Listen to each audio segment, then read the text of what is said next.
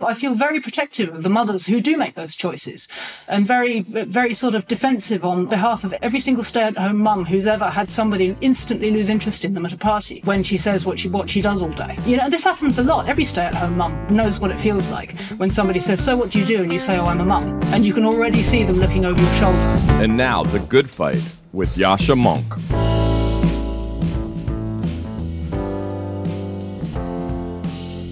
Today, I am starting the podcast with two slightly different announcements. The first is that Persuasion has partnered with the Civil Discourse Initiative at the Massachusetts Institute of Technology, MIT, to bring a set of interesting speakers to MIT, some of whom we will feature in conversation on The Good Fight. The first of those is Mary Harrington, an interesting feminist philosopher with whom I debated in an interesting, if sometimes somewhat contentious way, about how much progress we have really made towards equality between men and women on today's podcast episode. You will be hearing more about this conversation and the initiative at MIT from Alex Byrne and Brett Scow, who lead it. The other initiative is that we have a fun event planned for any of our listeners who happen to be in the United Kingdom. On January 22nd, we would love for you to join Persuasion and the Equiano Project for a conversation on the usefulness and the limits of the American cultural frame in places like the UK. It'll feature great panelists, including Tomiwa Owolade, James Bloodworth, Sonia Soda, and it'll be moderated by Inaya Folarin Imam at the Sackford in London. I hope you enjoy this week's conversation.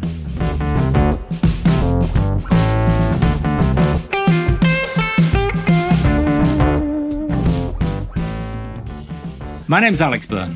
I'm a professor in MIT's Department of Linguistics and Philosophy. And my name's Brad Scow, also a professor in the same department. And the two of us have started a 2-year project at MIT called Civil Discourse in the Classroom and Beyond. Since Yascha's interview on this episode follows up on one of our events, we wanted to say a bit about the project by way of introduction. Universities have a dual mission, the discovery of truths and the instruction of students. The core means to the first of these is academic freedom. Faculty should be allowed to pursue and debate ideas as they see fit. But the second part of the mission is no less important. Students should be able to have productive, good-faith conversations with others with whom they disagree. And this has a civic as well as an intellectual justification. Exchanging ideas with opponents is part of being a good citizen in a democracy. The goal of our project is to help MIT students gain this essential skill. The project is generously funded by the Arthur Vining Davis Foundations and has 2 core components: a speaker series open to the MIT community and seminars in Concourse. Concourse is a learning community inside MIT for first-year students, and 2 faculty from Concourse are on our team. And in their seminars, the Concourse students discuss freedom of expression and develop skills for successfully engaging in civil discourse. Our goals align closely with Persuasion's, so a partnership between the two was a natural choice. British writer and reactionary feminist Mary Harrington visited us at MIT to discuss the question, has feminism made progress? With Anne McCants, a history professor here at MIT and one of our team members. The room was packed, and Mary and Anne modeled how to discuss controversial issues in a civil manner. We hope the students got as much out of it as we did. And now, more Mary talking with Yascha Mounk on The Good Fight. Mary Harrington, welcome to the podcast. Thank you for having me. So you're known in an interesting sense as a critic of some of the forms of feminism that have been dominant in the last decades. I take it that those traditional metrics you're talking about are questions like, do women have the vote? Are they participating in the workplace? How much income are they able to generate? Why is it that those are the wrong questions, not the wrong questions, but insufficient questions to ask? So the logic of second wave feminism emanates from, as I explained a little while ago, a specific tech transition, which was into what I call the cyborg era, which is to say that the contraceptive era. And I think we can argue the toss about that, and I'm sure we will at some point.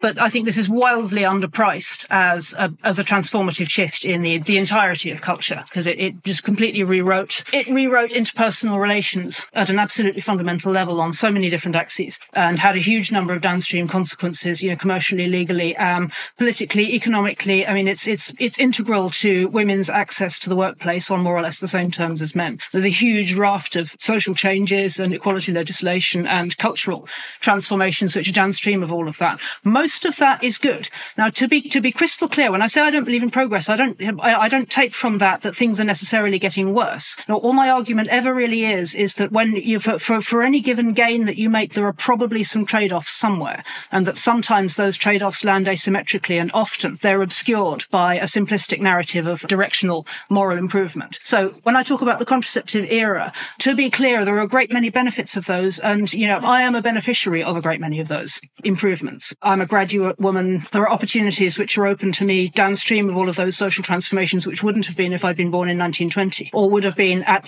considerably greater personal risk and cost, and it would have been considerably more challenging to do actually most of the things I've done with my life since I left school. So I'm not saying that all of these things are bad, but the logic of the contraceptive era has also been to present women with an understanding of ourselves and our embodiment, and of what it means to pursue the good, which is constitutively at odds with our biology, which is to say we're offered a version of emancipation, which means we end up waging war on our own bodies, as a precondition for being able to pursue that form of emancipation. And the logic of that has been broadly beneficial for several generations of women, but it's now, following through its own logic, arrived at a point where it's reversing into net negative gains, in my view, for at least some women, which is to say we find ourselves waging war in a sort of culture of broad-based body dissociation. I'd love to hear more about that. So again, I think it's obvious some of the freedoms that the pill and the broader sexual revolution and social changes that brought about has given women. Tell me a little bit more about the ways in which it's negatively impacted women in your estimation. Returning again to the logic of trade-offs, one of my heuristics for thinking about technology more generally, not just the contraceptive pill, but technologies more generally, what it tends to do is free us from some limit that previously seemed a given. I mean, we could take transport, actually, which you were talking about earlier. I mean, motorized transport freed us from what had previously seemed the limits on how fast you could travel. I mean, I just flew 5,000 miles around the world to come and speak at MIT, and thank you very much for having me. And this is not something which would have been possible 200 years ago. On its own terms, that's progress. And one of the trade-offs that tends to come with escaping previous limitations, Ivan Illich is very strong on this. I don't know if you've read his critique of the car, is that escaping a previously given limit will end up making us dependent in other ways. This is Ivan Illich's theory of counterproductivity. In a sense, we become dependent on the technologies which we imagine have freed us. So now, there are a great many people who might be freed to travel, but there are now people who don't have the opportunity not to travel. Or there are people who can't afford not to have a car and therefore spend, as this is Ivan Illich's argument, spend half of their working week earning the money to pay for the car that they need to get to work or to maintain the car. So the whole thing becomes a kind of cycle of a different kind of dependency. And what tends to happen is that you liberate yourself from what was previously a set of embodied or physical or givens governed by social codes. And what happens is that the market moves into that space. So this is my heuristic for thinking about technology more generally. And one of the ways I've set out to understand what happened with the contraceptive revolution is to think of it as the point where we turned our liberating technologies in upon ourselves, particularly women. And what that's tended to do is to deliver a huge dividend of freedom. I mean, my freedom to fly 5,000 miles around the world and come and do amazing, exciting speaking opportunities at MIT. But what also happens is that the market moves into our bodies with it. So as well as, for example, opening up sexual freedom, immediately downstream of the contraceptive pill, you get a libertarian defense of the porn industry, and you get a mushrooming of the sex industry, and you get your whole new types of commodification of female sexuality, which existed previously, but which were now impossible to to sanction at a social level, simply because the material reason for forbidding them was just no longer so pressing, because the concrete risk of pregnancy was so greatly reduced. So it's very much harder to argue in that situation that women shouldn't sell sexual access to themselves, because, I mean, at the end of the day, who does it concern except you? I own my own body. And if body autonomy is liberating for most women, then surely also by extension it's liberating to those women who want to sell sexual access. And my argument, my critique of this is not to say women shouldn't be allowed, this is not even beneficial to some women who want to sell sexual access. It's to say whether or not that's beneficial depends on how much social status you have. If you look at the sort of happy prostitute archetype, which comes up a lot in advocacy for the sex industry, what you tend to see is that these are middle-class women who've chosen this lifestyle. And what you very, very much less frequently see is the trafficked women who were impoverished, who came from the global south, who were children when they were trafficked, who were drug addicts or who needed to make rent or whatever, and who are also liberated into being able to sell sex, but were not in fact in a position to choose to do so and were instead coerced into it. So what I'm saying is the liberation that comes with technologizing our own bodies also comes with a dividend of commodification, and the benefits of that accrue asymmetrically depending on how much social status you have in the wider context. My critique, it's a fairly straightforward piece of class analysis that says this is emancipatory except for the people who are just having an absolutely terrible time under this metric, under this order. And once you extend that into the human body, it begins with contraception and the boom in the sex industry. But subsequent to that, you get the industrialization of fertility, which is also downstream of the same logic of control and commodification of women's fertility. And now it's possible to sell your eggs and to pay your college tuition. And sure, there are some women who've graduated from university debt-free as a consequence of doing that. There are other women who've been more or less bullied into doing it, or who've done it out of economic desperation and then found themselves significantly harmed or traumatized or even left infertile by it. Once you get into the granular detail of the logic of commodifying women's bodies, a great deal of which is downstream of the contraceptive revolution, you begin to see that it's a very ambiguous picture as to whether or not it really is in women's interests in total. You know, if you want to define it narrowly as the greater emancipation of bourgeois white women with high social status, I would say yes, absolutely, that group has been net beneficiaries of the industrialization of women's bodies. But I would argue that there are a great many costs in the commodification of women's bodies outside that demographic. So that's a really interesting set of arguments. Let me try and puzzle through this argument from commodification. And I'm going to try and channel, and perhaps not a very convincing or appropriate spokesperson of it, I'm going to try and channel second wave feminism here to imagine what they might respond. I mean, the first thing to say, I suppose, would be that the second wave feminist reading of marriage in traditional societies, as I understand it, is that it was all about commodification, right? That marriage was a kind of property contract in which the husband acquired property over women. Even when you go back to something like John Stuart Mill, his objection to the laws extant in England at the time of him writing The Subjection of Women is that whether he wanted to or not, in fact, the man acquired a kind of form of property over woman in the act of marriage. And so at that point, women were effectively the property either of their fathers or their husbands throughout life, unless perhaps they became widows, at which point they had some form of agency under certain circumstances. So when we're thinking about whether that whole set of social changes you're talking about has commodified women, I guess the first thing I would say is, well, for the vast majority of them, it's given them more agency because they are now able to have a job and command a market wage, and the laws about marriage have changed, and as a result, they have a whole lot more agency. And then when it comes to the question of sex work, I guess I would just note that seems like a choice we've made since the 1960s. It's not the case that the introduction of the baby pill has automatically led to the legalization of all of those forms of sex work, as is evident from the fact that different societies, all of whom have a pill, and all of them have a pill available to women, have adopted very, very different laws about sex work and pornography. Some extremely permissive, like in the United States, some a lot more restrictive. And so on that count, I take your argument that perhaps those very permissive laws may ultimately be bad, or may at least come with very serious trade-offs, so we should take more seriously than some feminists do. But it doesn't seem to me that follows necessarily downstream from those changes. There are choices that different societies have made, and different societies have chosen differently, even in the presence of something like the pill and other modern contraceptive technologies. So just to reiterate, the argument that I've made in Feminism Against Progress is speaking about the Anglosphere.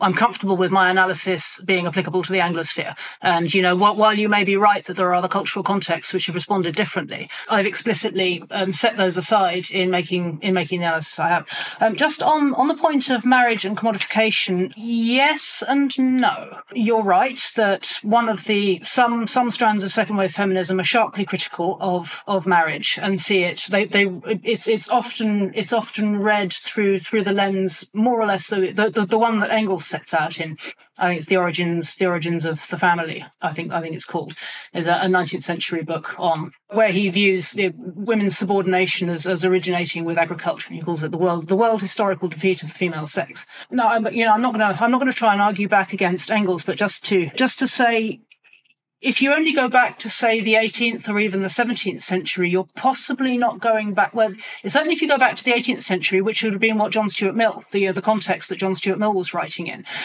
he's responding to his sort of immediate cultural past and women's predicament under those circumstances. And really, what he's responding to there is the conditions of early industrialization, which the women's movement also responded to. And he's right to make the critiques that he makes, because under the conditions of the early industrial era, the legacy social and cultural institution, the institutional environment in which inherited from the pre-modern order within which marriage was understood, was no longer a good fit for the material conditions which were brought into being by industrialization. So just to unpack that a little bit, the fundamental change which industrialization brought to family life, and the central one that the women's movement responded to, was in draining work from the home. And what happened at that point, prior to the industrialization, prior to the arrival really of modernity, and both sexes worked. Now, this is not to say that it was all sunshine and roses. I'm sure there were plenty of grim homesteads where nobody really liked one another, and work was dull and arduous and grim. But one thing we can say with a great deal of confidence is that both sexes worked. Work was gendered. When men's work and women's work were clearly distinctive. I mean, again, in the book I've drawn from Ivan Illich, who writes in a great deal of anthropological detail about the genderedness of men's work and women's work in agrarian societies. And under those circumstances, the kind of work that women did was generally conducted with children underfoot. And again, it made, I'm sure there were plenty of trade-offs to that situation. I'm sure there were, plenty of toddlers who died by falling into a fire because all of their parents were busy working or whatever. But this is how it was. And under those circumstances, women had a measure of economic agency under the terms that made sense at the time. But the key thing to remember is that the principal economic unit in the medieval world was not the individual, as it is under modernity. It was the household. Under those circumstances, legal personhood wasn't really separable in any meaningful sense, because it just didn't make sense to think of people as individual economic producers or consumers in the way we do today. I mean, it's difficult to grok from a modern perspective, but it was a fundamentally different thought world and a fundamentally different political system. And under those circumstances, I mean, most people didn't vote, full stop. Hardly anybody had the vote, full stop. But what then happened as we arrived in Britain in the 18th century into the industrial era was that it was women's work that left the home first. Textile making, for example, and butter, the processing of foodstuffs into consumables for the family. Those sorts of small scale ingredient processing and productive work for the household. It was no longer women's work within the home, with children underfoot, as it had been since time immemorial. It then became much more something which happened outside the home, with women as actually, relative to their pre-modern forebears, significantly disempowered chief consumer in a private household. And I mean, we can sort of slice this even more depending on where you are in the social scale. But this was a totally new situation for women to respond to. And one of the big challenges that women faced under those circumstances was that where previously they'd been considered as part of the household as a productive unit, suddenly they no longer had equal as a measure of economic clout, but the legacy legacy legal system that they'd inherited from the pre-modern world still considered the principal unit to be the household. And so they basically had no leverage whatsoever. Now, this is fine if your husband loves you and he's a good provider and he, etc. And so, if you're married, if you're lucky and you've married a good guy, this is fine and you can probably make this work. And there's a whole raft of women's writing in the 19th century, principally, which concerns it makes a positive case for bourgeois domesticity under those terms, on the assumption that what you have is a good husband and a good provider. There's also a huge efflorescence of reformist women's campaigning, which seeks to remedy drunkenness and domestic abuse and tries to do something about all the men who are not good husbands. And then there's a whole other efflorescence of women's activism, which is concerned with remedying women's specific vulnerabilities under the legacy legal and cultural system. For example, in addressing coverture and calling for the vote. For example, in seeking to give women the right to work, so that if they did find themselves in circumstances where they were left destitute or they had a neglectful or an abusive husband, they could earn a crust, and so that women could own property in their own right, so that women had a claim to their children. So all of these things are really responses to a transformation in how in the world, which had been driven by very much larger socioeconomic changes, and which it was right and proper for women to respond to on those terms. So, but we're just bringing it back to the question of marriage.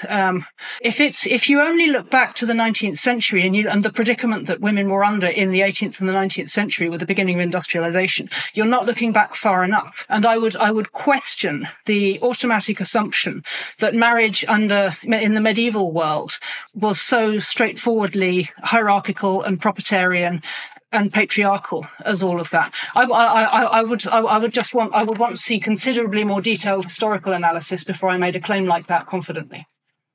And I think if we're simply reverse engineering everything in the context of the specific dilemmas of the 18th and 19th century and early industrialization, we're not doing our history thoroughly enough. If we're chronicling some of the trade-offs of the changes that have been brought about for the last 50 or 60 years, one of the obvious ones seems to be the juggling between workplaces, child-rearing responsibilities, and so on, right? So the positive cast on this is the, you can have it all kind of attitude, that women now are able to have very fulfilling careers and have children and loving families at the same time.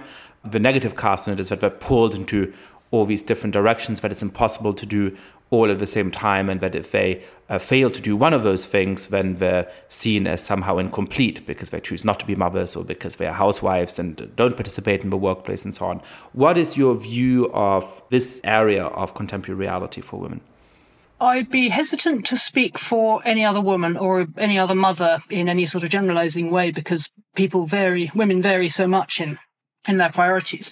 I will say that there was some interesting work done by a sociologist called Catherine Hakim on women's preferences, all other things being equal. It was done about 20 years ago. And she wanted to look at the question of, if in an ideal world, what would your preference be for how you would want to balance work and home?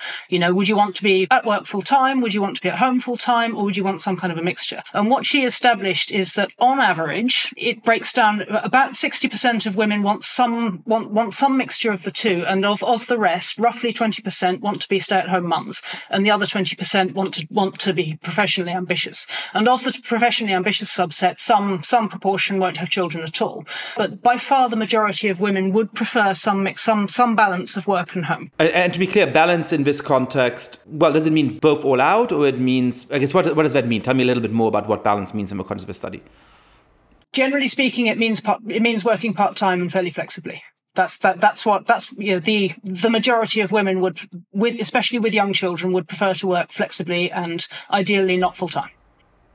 Right. So balance means in contradistinction to having it all. It does not mean I'm a full career woman and I have children. It means taking at least some step back in professional ambition while raising young children. It is not possible to have it all. It just isn't. I mean, I can, speaking from my own personal experience. I mean, here I am in the United States. It's obviously possible. I only have one child, which makes a difference, and she's no longer tiny, which makes a difference.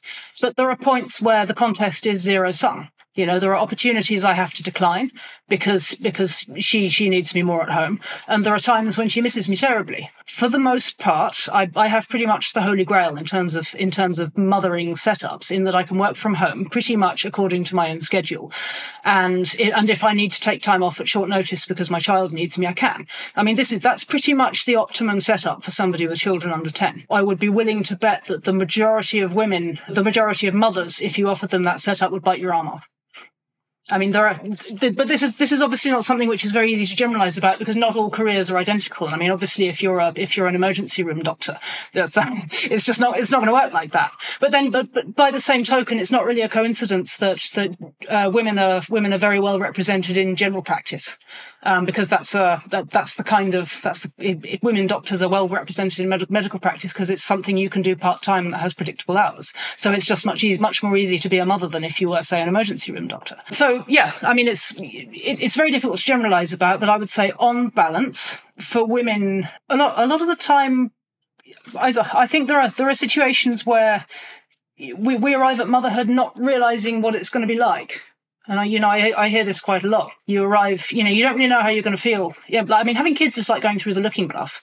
You come out somewhere with a whole new repertoire of emotions that, I mean, certainly this was my experience, and I hear it a lot from friends who have children, that they came out the other side of parenthood with just an entirely new palette of emotions that they didn't even realize existed. If you do that at the point where you're already fairly well established in a career, which is quite difficult to combine with that new palette of emotions and inclinations and desires, it's a challenge. I mean, what do you do? What do you do at that point? And I think that there's a non-trivial number of women who now find themselves in that position and feel very pulled in different directions as a result. When younger women ask me, do you have any advice for being, planning for a life where I can be a mum and also have a fulfilling career? And I say, if you can optimize for a career that's fairly portable and that you can dial up or down at different points in your life depending on the duty of the moment. So you can soft pedal it for a few years while your children are smaller, and then you can dial it back up again. There are 1,001 different things that you could potentially do which would fit those criteria, and some things which very obviously don't. And so when younger women ask my views on it, that tends to be the suggestion that I make. But again, it's incredibly risky to try and make statements that are going to be applicable to everybody, because people's inclinations just vary. And I equally, I know mothers who are perfectly happy to be working full time or more than full time, and who are also devoted and loving and marvelous parents and make it work. So what conclusion should we draw from the shortcomings of a feminist framework that you argue for, and the areas where the trade-off is particularly stark? If the sexual revolution has huge benefits that can lead to the commodification of women, if the fact that women can now have high-flying careers is an obvious positive, but it can lead to this intense conflict between a desire to be a caregiver to children and to persist in the career. Is this a call for simply an intellectual change in recognizing these trade-offs, or does something important follow from it for how we should think about the nature of sexual liberation in our society, the nature of female empowerment in the workplace, and so on? I guess there's a few different resolutions that we could look at that question on. At the very simplest level, it would be a good start simply to acknowledge that there are some trade-offs. That would be a very positive place to start, and instead of implicitly suggesting to women, which happens a lot, that if you step back a little bit from sort of peak professionalism or whatever, that you're somehow a loser or letting the side down, and which I remember I felt distinctly when I got to my daughter got to about 1 year old, and my husband asked me if I wanted to go back to work, and I realised that, I sucked at every career I ever attempted, from graduating up to accidentally becoming a writer. I was hopelessly unemployable by the time I had kids, and there was literally nothing that I could imagine doing that I would want that motivated me enough to want to take me away from my baby at that point. Yeah, and I felt a bit ambivalent about saying that, because I felt like I was letting the side down, or somehow not being a good feminist, or not being does that. And then I thought, well, but this doesn't make sense. And furthermore, I also realised that the very fact that I had a choice to not go back to work, because we were financially in a position for me to have that have that choice.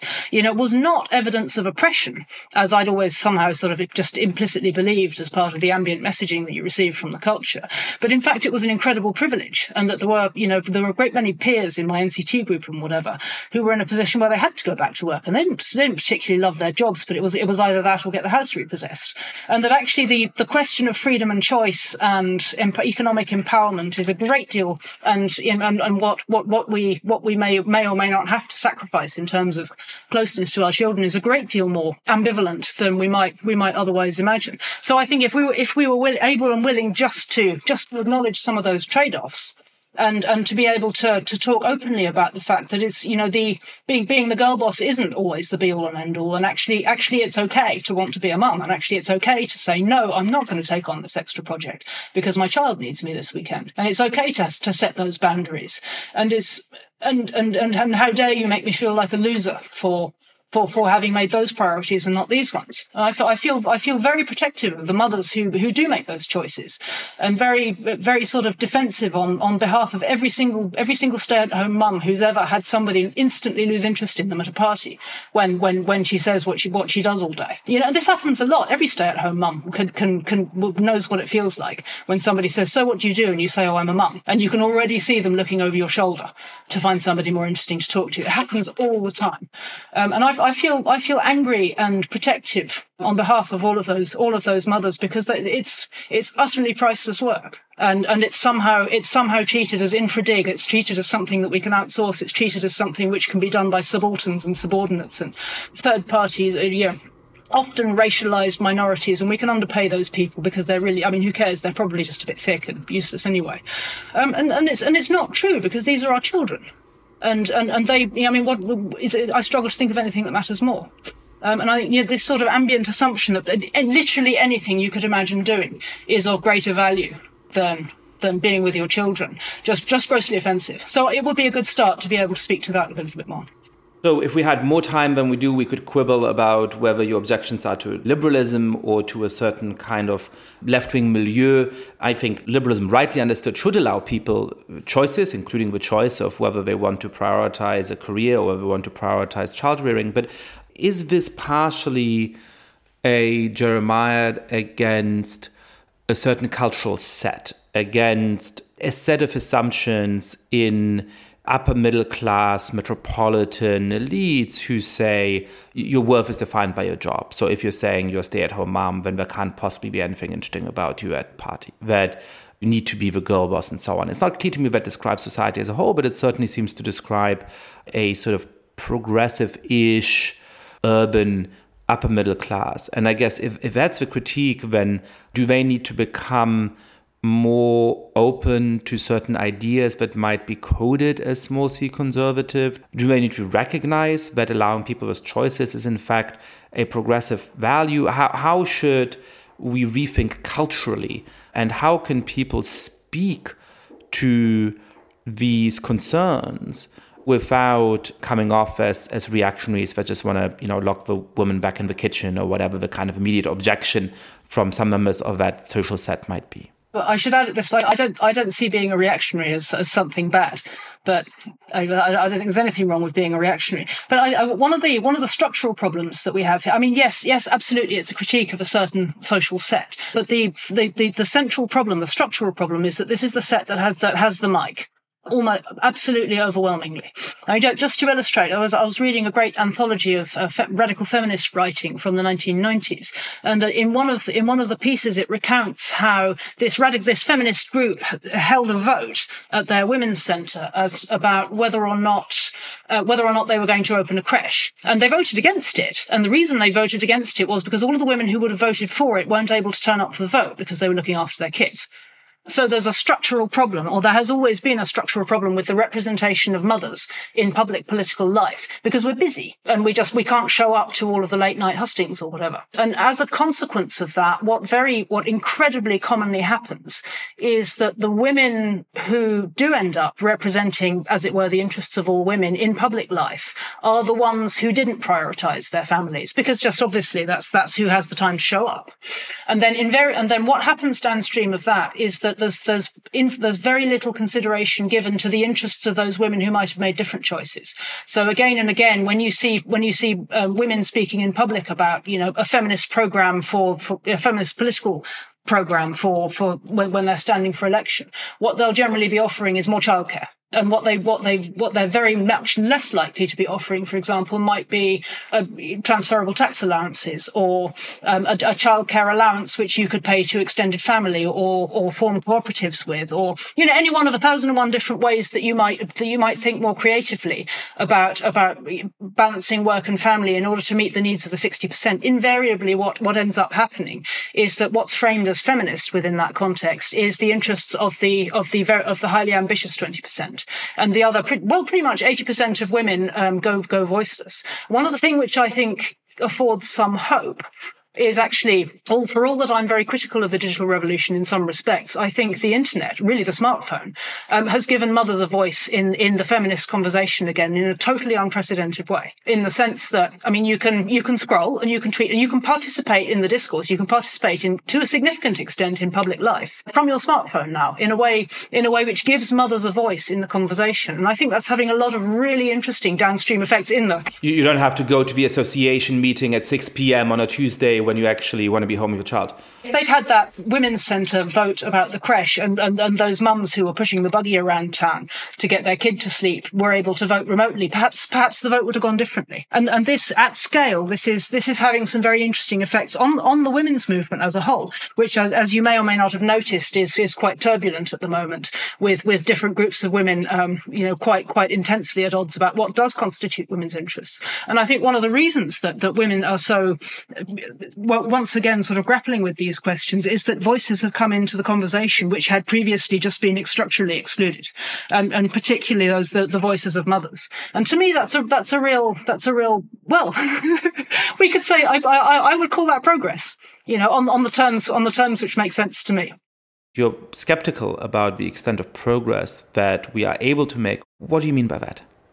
To be clear, I'm not an anti-feminist. I consider myself a feminist. I care about women's interests, and I think those are often marginalised in relation to those of men. But I have questions about the liberal feminism which has become dominant, particularly in the last 50 years, which foregrounds sameness, foregrounds an aspiration to strict equality between the sexes and individual freedom over and above our relationships to one another. And though all of those things are underwritten by a commitment to medical means of managing the irreducible embodied asymmetries between the sexes. So as a liberal... So I have some questions about that, but the liberal feminism defined in those terms, more or less. And when I say I'm critical of progress, or I question how much progress we're able to make, it's more concrete, it's more fundamental than that. I don't believe progress is a thing. I think it's, the moment you set out to explain what you mean by progress, you have to define your terms. We're progressing from worse to better on what metric? And the moment you've defined your metrics, you've assumed the truth of what you've set out to prove, which is to say you've begged the question. So I don't see how in any sort of absolute sense it's provable or disprovable or falsifiable really to claim that the world is getting better, or the total sum of human felicity or virtue or whatever is getting getting better in some absolute sense relative to say 1,000 years ago. I just don't see how you can prove that or disprove it. So I just don't believe. So to me, I see progress in as a sort of as a governing theology, if you like, for how we understand what's going on and what we should be trying to do. I see it as a belief rather than a fact, and it's not the framework that I choose to use. And really, I set out to write Feminism Against Progress as a way of trying to answer a question which had really bugged me for a long time, since I realized I didn't believe in progress, or I lost my faith in progress theology, which is it possible to be a feminist if you don't believe in progress?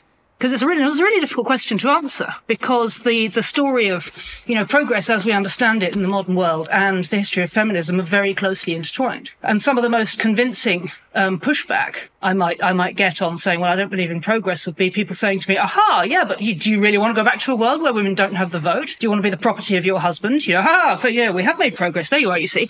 And I was thinking, well, hang on a minute, is this actually true? If so, do I have to either abandon my feminism or try and persuade myself again of this progress theology, which I don't really believe in? And the way I've ended up disaggregating the story of feminism and the story of progress is to rethink how we understand feminism, not as a story of moral improvement, of sort of directional moral ascent, if you like, from worse to better, in any sort of absolute sense, but as an aggregate set of responses to the transformations brought about in the modern world first through industrialization and subsequently through another tech transition, which is to say, birth control.